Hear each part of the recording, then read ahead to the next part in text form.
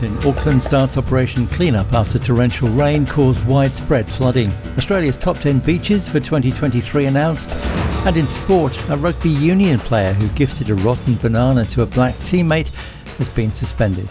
For the latest SBS News, I'm Alan Lee.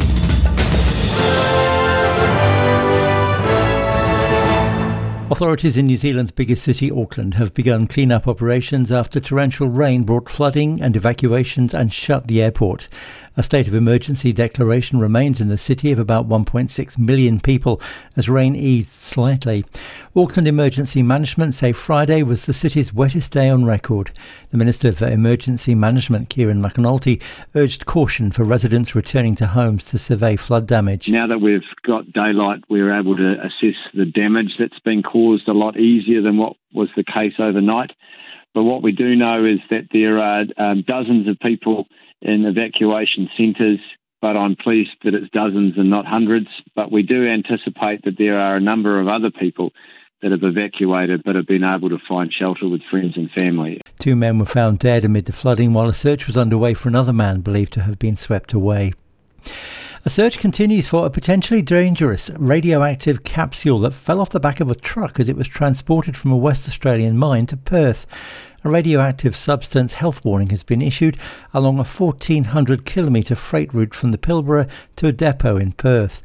Hazardous material experts are searching for the capsule, which is the size of a 10-cent coin. Western Australia's Chief Medical Officer Andrew Robertson says people should exercise extreme caution. If you see anything that looks like this source, we would urge people to stay away from the source and ideally stay at least 5 metres away. Do not touch this item if you believe it is the source. Don't put it in a bag. Don't put it in your car. If found, people should contact the Department of Fire and Emergency Services. Federal Assistant Minister for Competition, Charities and Treasury Andrew Leigh says he's concerned about hotel booking site operations. Australians turned to hotel booking platforms over the summer to compare deals for their holiday destinations. But Mr. Leigh says the sites are charging accommodation operators big fees for what is essentially a payment processing service. He also flagged worries that those platforms in the market are punishing hotel operators that ask customers to book directly by pushing their listings to the bottom of search pages. Mr. Leigh says the monopoly in a tightly concentrated market will be monitored and the federal government is investigating ways to promote healthier competition. Forgotten subscriptions are costing Australians billions of dollars a year, including streaming services, old paywall accounts and digital health, diet and workout programs. New research commissioned by ING Australia shows consumers could save an average $1,261 a year by cutting back on subscriptions that are no longer useful to them. Non-essential outgoings people are most keen to curb include entertainment subscriptions, gym memberships and fitness apps. Researchers calculate the savings potentially amount to more than $8 billion nationally. Overseas, Iran says personal motives were behind an attack on Azerbaijan's embassy in Tehran, while Baku insists on calling it a terrorist attack. The attack was carried out by a gunman who stormed the Azerbaijan embassy in Iran's capital, killed its security chief and wounded 2 guards.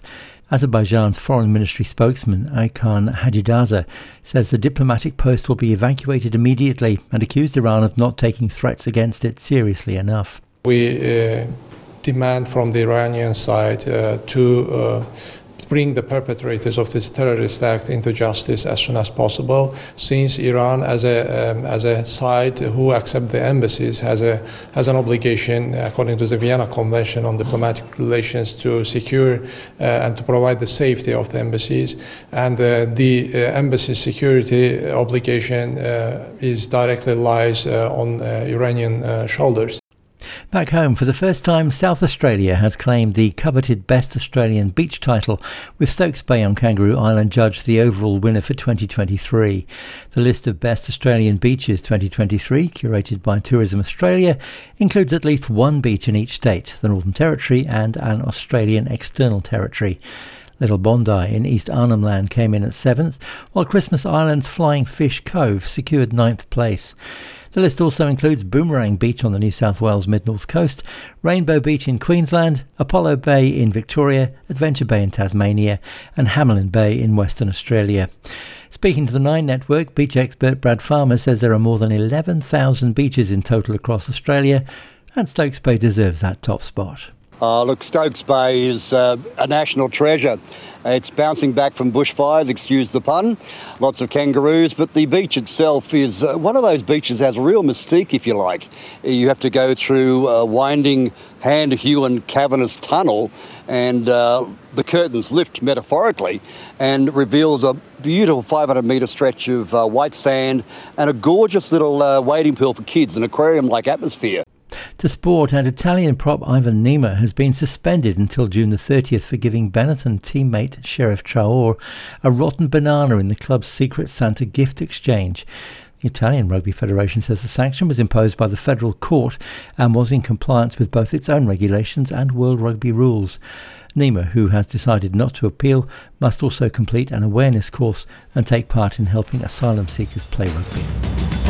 And that's the latest SBS News and Sport. I'm Alan Lee.